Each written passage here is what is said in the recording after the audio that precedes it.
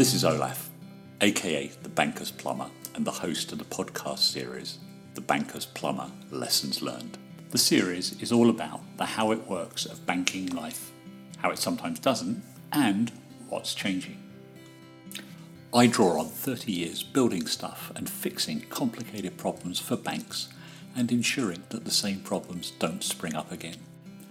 This is a career that's taken me all the way around the world and back to my current home in Zurich many times, leaving behind me a rather large carbon footprint.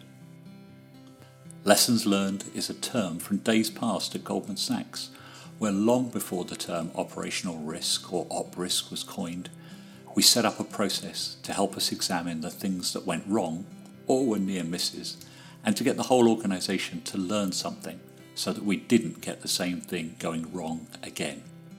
In this podcast series, you'll hear stories that tap into issues past and present, both issues to learn and a few good tales, which I hope will brighten your day, whether you're in banking or not.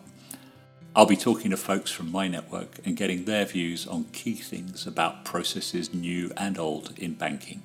And I'll be giving you my views on key issues for folks in and around banking.